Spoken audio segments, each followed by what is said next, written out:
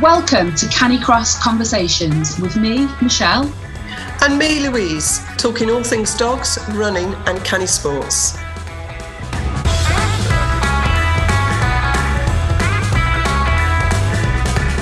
This episode is sponsored by the Get Stronger, Run a Faster 5K course.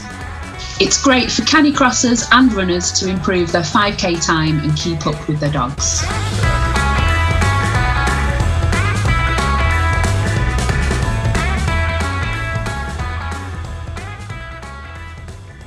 Hello, welcome to this episode of Canicross Conversations. It's just me, Michelle, today, and I am chatting to Debs White, who is founder of the Lakeland Paws series of races. Hi, Debs. Thanks so much for joining us on the podcast. Would you like to tell our listeners a little bit about yourself?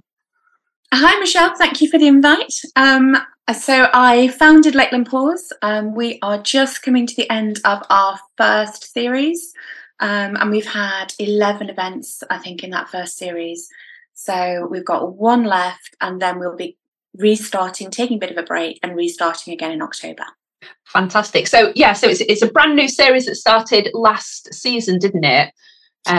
We started in October, and most of our this time round, nearly all of our events were based up at Whinlatter Forest, which is not flat. So we're slightly different canicross event. So Whinlatter's just outside Keswick in the Lake District, is that right? Yeah. It's about 3 miles away from Keswick, but it's up the Whinlatter Pass. So there's quite a bit of climb in our route. Yeah. So tell me a bit about where the idea come from then to start Lakeland Paws up then. How did that all happen? So I used to be the event director at Wimpole Park Run, which is just based down outside of Cambridge. Yes. And we were a very dog-friendly course, and we ended up with about 40 dogs turning up each week. Yeah, wow. Anywhere between 20 and 40 dogs, which when you mingle that amongst sort of 300 people, it becomes quite manic at times. Yeah. So we were trying to find ways to make it easier, make it safer for the dogs to run with people, because we didn't want to ban the dogs. And so that's how I got into organising dog runs and trying to think about the safety involved in sort of mixing dogs and people. Yeah. And then when we moved up to Cumbria, that sort of also got us into running with our dogs. And then when we moved up to Cumbria, there's no canicross up here that we could really find to get involved with. So there's lots over in the northeast, but we couldn't find anything really in the northwest. Although everybody's got a dog and everybody runs with their dog. Mm-hmm. And the dogs would be out in the fells and running off lead next to people all the time, but there's hardly any actual canicross racing. And then when Parkrun changed their rule, that then sort of, because my dogs were used to running on harness and I was used to having them running and pulling on a harness, I knew that if I tried to run with them in a sort of a handheld lead situation, that was just going to lead to injury and wasn't something I was comfortable doing. No. So at that point, we stopped taking the dogs to Parkrun. We still go to Parkrun, but we don't take the dogs to Parkrun anymore. And then decided that we would start something up. And the forest were very keen to actually have something set up as well, because they obviously have to follow Parkrun national guidelines. But they were keen to have some canicross happening in the forest. So that's wonderful. Yeah, what a fantastic positive step to come out of that change that Parkrun made, actually, because there was a lot of debate and discussion around that time, wasn't there, in the canicross community? So that's, I love that you've thought, right, let's go and do something positive just for the canicross community. That's fantastic.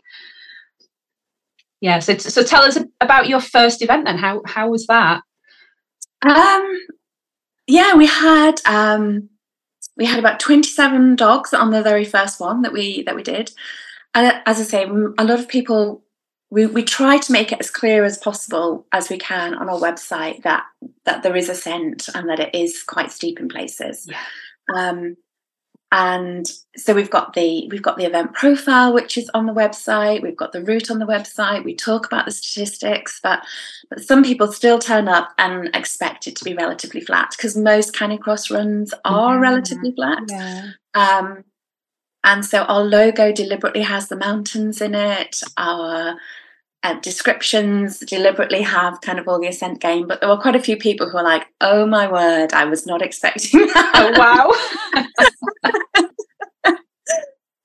And some people come once and they try it and they go, that's really hard work, it's not for me. And we've had others who've been back to at least 8 events and have just loved it and have grown a really nice little community together. So so for those that like hills and forest trails and dogs were ideal, but for those who want a flat sort of tootle about, that's probably not us. Yeah, okay. Yes, it does sound wonderful. Whinlatter Forest is beautiful, but I agree, it's very hilly, isn't it? So what is the elevation profile on your race and how far is it? I think you do 2. So for our 3-mile race, so our shorter one has about 800 foot. Yeah. And our 5-mile has about 1,200 foot. Wow. Yeah. Okay. So, and obviously you have to do all of that up and you have to do all of that down. Yeah, that's a challenge, isn't it? What are the trails like? Are they wide forest tracks or is there some technical elements there? It's deliberately a mix. So a lot of it is the wide forest trail. There's only there's maybe one section of about 20 meters of a downhill that's more technical. And we warn people about that with marshals just before they're heading down it. Okay. So most of it is on wide trails with plenty of space, and there are a few shorter sections which are on single track. But that's to give people that mix as well. So yeah, okay. So what kind of people come to your events then? Do you find many beginners there, or with the kind of terrain that it's on, or? Yeah, no, we do have quite a few beginners. We're really friendly. So we don't have any time cut-offs. We don't have any mass starts. We sort of, we don't do anything like that. So anyone can come and have a go. And it's basically we use a dibbing system. So you dib at the start, you start to run, and then you dib maybe at certain points on the route to show that you've been to the summit of the hill, for example, or you dib at the end. And then that gives us the timing for the event. So that gives us our chip timing as you dib in and out of various different bases. So lots of people come because there's no cut-off. You can, do the 3-mile. You can walk it all if you want to walk it all. The forest is beautiful. And so our times really range. So on the 3-mile, our fastest will be coming in about 20 minutes. Yeah. I think 21 minutes is our fastest time on the 3-mile route. And our slower times are up more around the 45-minute mark. Yeah. So there's a huge range. And the same on our 5-mile. So I think our fastest 5-mile course record is about 33 minutes. And our slower runners are sort of more like 1 hour 20. Yeah. Okay. Yeah. So a real range there then. Yeah. Yeah, that's fantastic.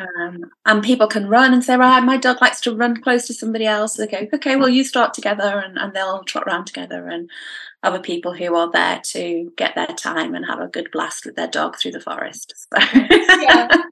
So are the people who come along, are they mainly locals then, or do you get a lot of people travelling specially to come and run there? We get a big mix, actually. So a lot of people travelling for at least an hour to get to us. Onset Canicross have been fantastic at supporting us. So they're based over in Newcastle, and they will often turn up with about sort of 10 of members of their club, and they'll come and run. So we have people from all over, really. We have quite a few coming up from South Lakes. Yeah. We have some people who join us from Scotland, who are sort of just over the borders and sort of Dumfries, Galloway area. So a lot of people are travelling sort of an hour and a half, and there are some who are closer than that. So. Yeah. And then our 3-mile is mainly female.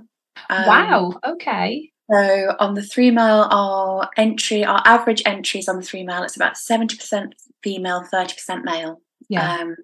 And then our 5-mile routes tend to be a bit more 50-50. Right. Okay. So overall, the events are female dominated. That's interesting, because a lot of the we've seen this a lot in the season we've been recording with events organisers, that Canicross itself seems to be dominated by kind of more mature ladies, doesn't it? And we're not quite sure why that is. I don't know whether you've any insights on that. Why is it so popular with us?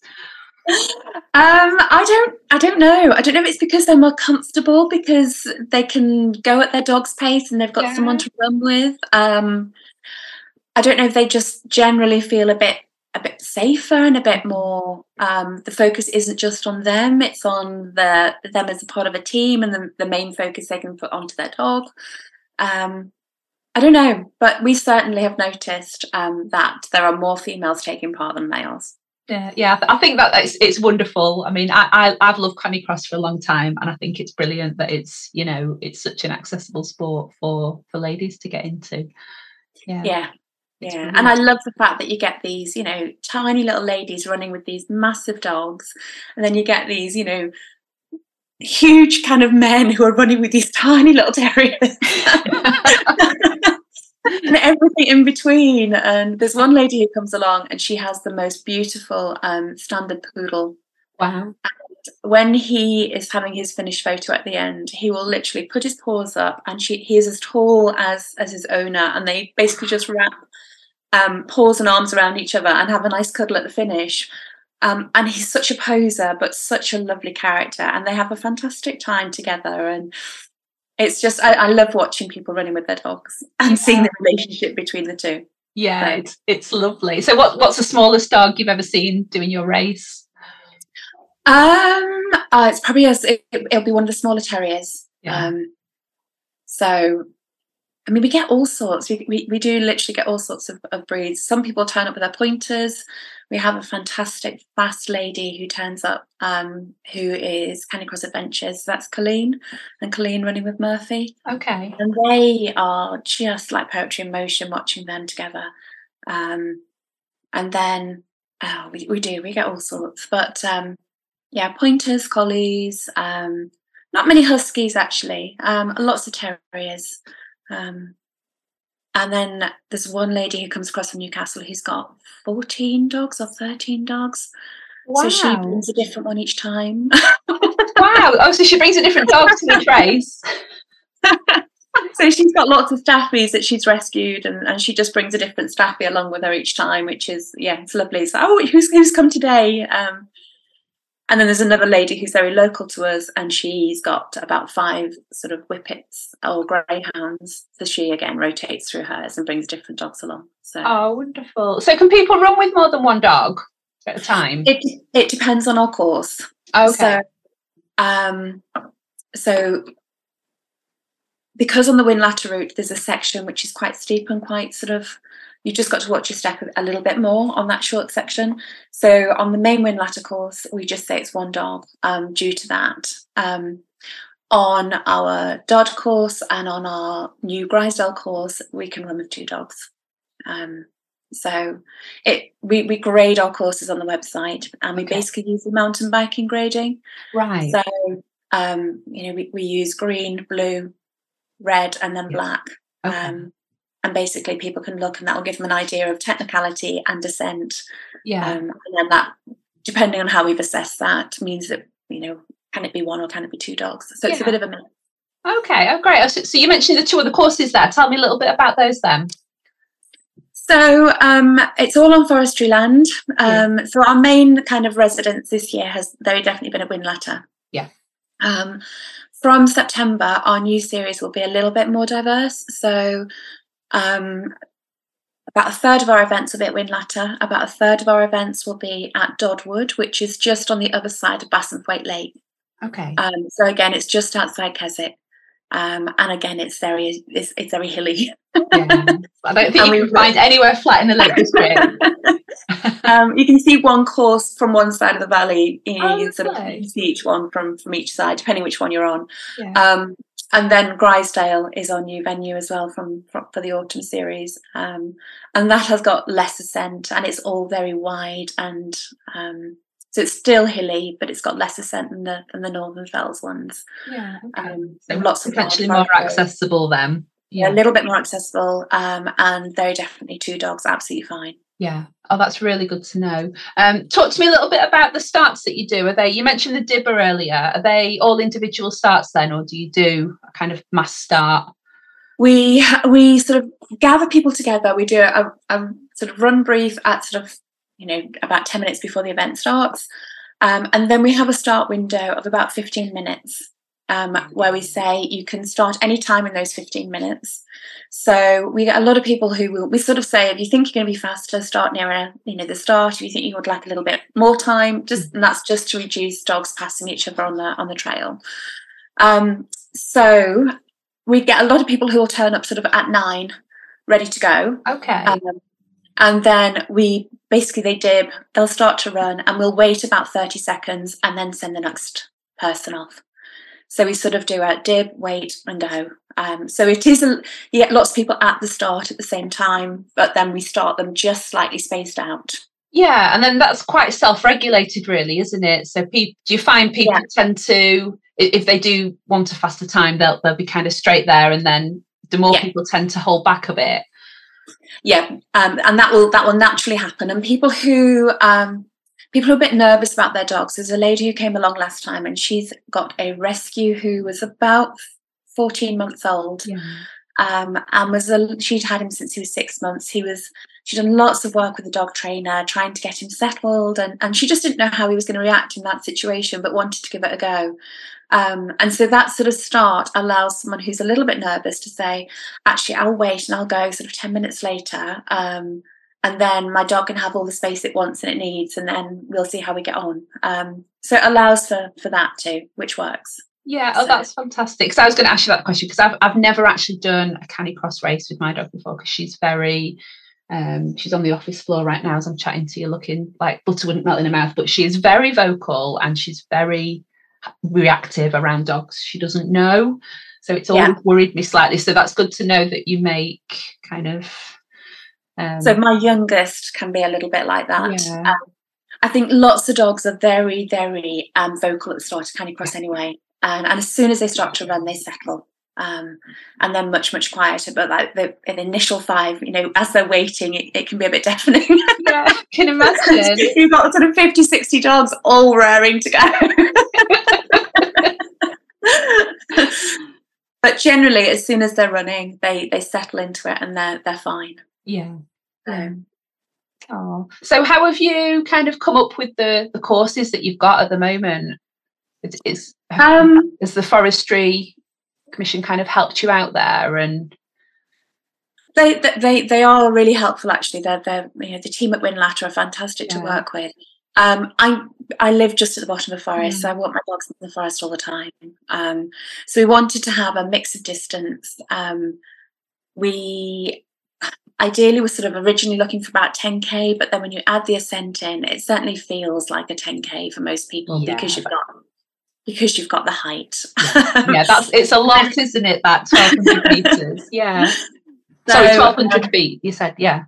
Yeah. So it certainly feels like a 10k, and it takes easily the same length of time for most people as a flat 10k would take.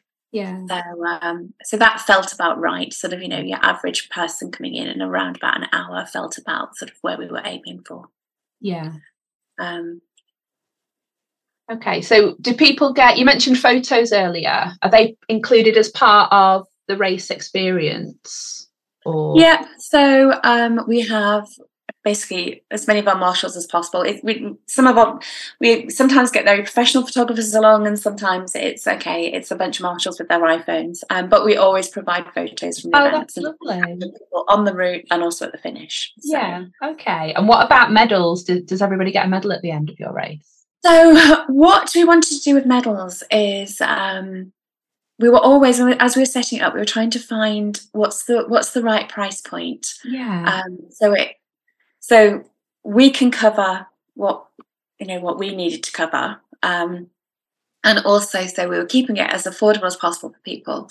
And then we decided actually we wouldn't include medals, but we'd give people the option of buying a medal, and then I ordered those medals to order if you like. Okay. So there's a company that we work with who are based in Aberfeldy, just up in Scotland. Yeah. And I loved what they're doing. So they all the medals are wooden, so it's all sort of made out of sustainable forestry, which is based around where they are anyway. But they have a huge social enterprise element to their business. So they basically are taking youngsters who haven't made the most or haven't managed to sort of, school hasn't worked for them. And they take them out, they will build them up, they'll give them a trade, and then sort of put them back on a basically give them lots of second chances. And there are so many positive stories of how they've worked with young people and trained them to make the medals and trained them to work in their workshops and basically turned lives and families around. So that was the sort of company that I wanted to support. Yeah. Whereas the vast majority of medals that are given out at races are made in China and shipped across. And I didn't want to be part of that. Yeah. So we do have medals, but you choose to buy them and you pay an additional £4 for the medal. And then that's supporting a social enterprise charity in Scotland. Oh, that's wonderful. I love that idea. You're actually not the first event company to have mentioned this more sustainable way of managing an event. I think it's absolutely brilliant. It's really forward thinking of you. So we're trying to keep our footprint as low as possible. So, and that comes down to, includes our signage as well. So I didn't want to be plastering the forest in great big neon signs so that people who aren't part of the event get hit with, enormous yellow arrows. And I just thought I wanted it to be more subtle than that. It has meant that a few times a couple of people have not managed to spot the signs and got slightly lost, but that's happening less and less. So our signs are really discreet. But they are, everything is signed and it's all marked and it's all there. So, but it was just, we were trying to make sure everything was reusable. So we don't have race numbers. So the dibbers that we use, we hire those, they get used and they get sent back. All the lanyards, etc., get washed. We hire them again the following month. We don't have race numbers because we don't need them because everything comes from the dibber. The signage we use every time. The cable ties we use every time. So literally the only thing that we're not reusing is the fuel that people are spending to get there. Yeah. Okay. And other than that, we're trying to keep our footprint as low as possible. Yeah. I mean, are you easily accessible via public transport if people did want to use that option? You can. Because it is not the easiest place to get there by public transport. No. You can get a bus. There is a bus that drives to the forest, but it doesn't get there in time for our start on Sunday morning. So it's hard to get to us by public transport. Yeah. But we just have to do what we can, don't we, in terms of, it's great that you've got all those other considerations for lowering your footprint on the planet. I think that's fantastic. So tell us about your race dates then for next season. What can people expect? What's in the calendar? So they're just still being finalised with the forest.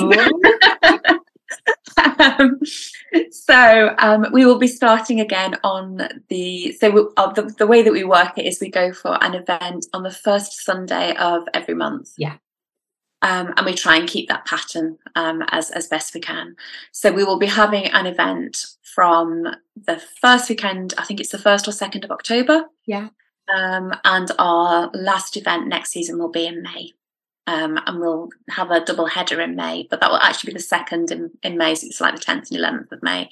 So every month, either in Winlatter or Grisdale or Dodd on the first Sunday of every month. Oh, that sounds brilliant. Yeah. And the other thing that we do, because it's all on the forestry land, 15% of all of our entries go straight back to the forest. Yeah. So in that sense, just supporting the work the forest is doing, maintaining the forest, new plantations, etc. So 15% of every entry automatically goes immediately to the forest. Yeah, that's fantastic. Yeah, just trying to. I love being in the forest. I can tell. Yeah, that really comes across. Yeah, I've got goosebumps listening to you chat about how much you love it. Yeah. No, that's lovely. And then we have got one event which we're working on, which hopefully will come together. So this will be just before Christmas, probably the 17th. Yeah.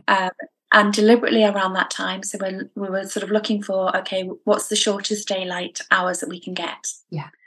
And then our plan is to do a dawn till dusk run. Oh, this sounds intriguing. Yeah.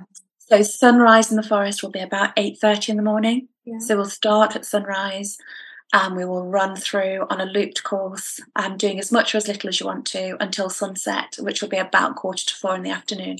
Oh, wow. Okay.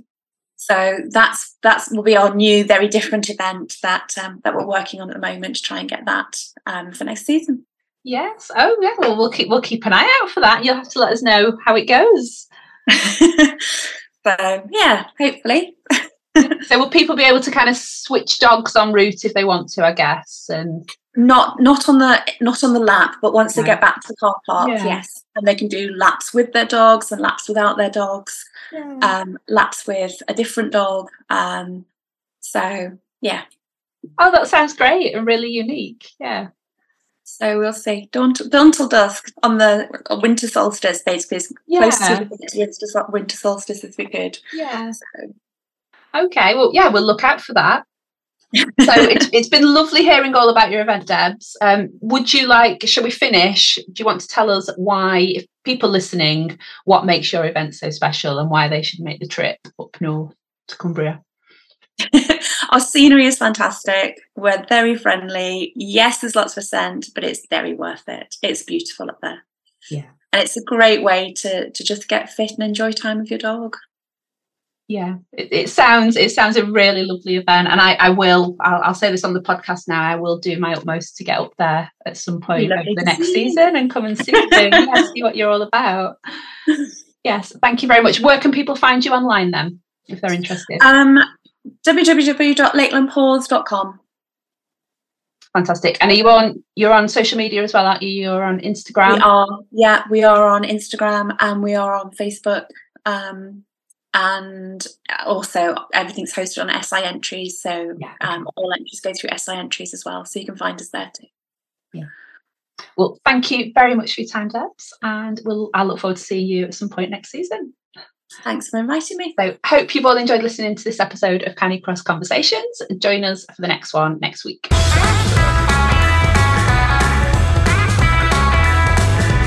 We hope you've enjoyed today's episode. Don't forget to subscribe and share with your friends.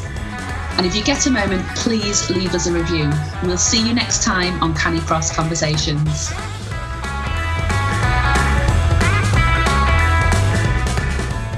Thank you to our sponsor, Get Stronger, Run Faster 5K.